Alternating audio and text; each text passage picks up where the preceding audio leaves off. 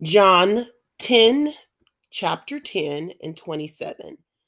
John 10, chapter 10 and verse 27. My sheep hear my voice, and I know them, and they follow me. Hearing the voice of God. If you are a sheep of God, if you are God's sheep, you will hear his voice, which is the voice of salvation, and you will be saved. Living your life for Christ and serving the Lord with all your mind, heart, and soul in every area and arena of your life.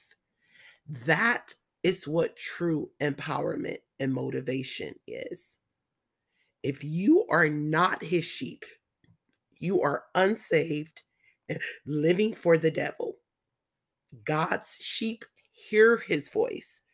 Remember, hearing comes by reading the word of God. And when we are his sheep, we act on the word of God by our obedience because Jesus laid down his life for us as the good shepherd.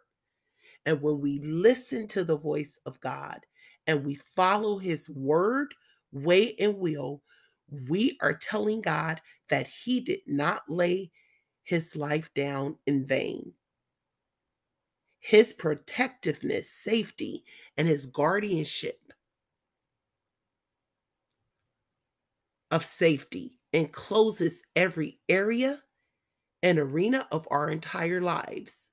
We follow him as the saved in obedience to him, and we reach the lost, knowing that anyone who does not heed when they hear the voice of God is unsaved. I do not care if you are a so called good person. You can never be good enough because God is Jesus, the good shepherd. He is the only good person. He is the only perfect person. And God came to do away with humanity's definition of good, of a good person. God says in his word that he is the only good shepherd. If you are not following and walking in obedience to God and his voice, you are not his sheep. You are the devil's sheep. You have a choice.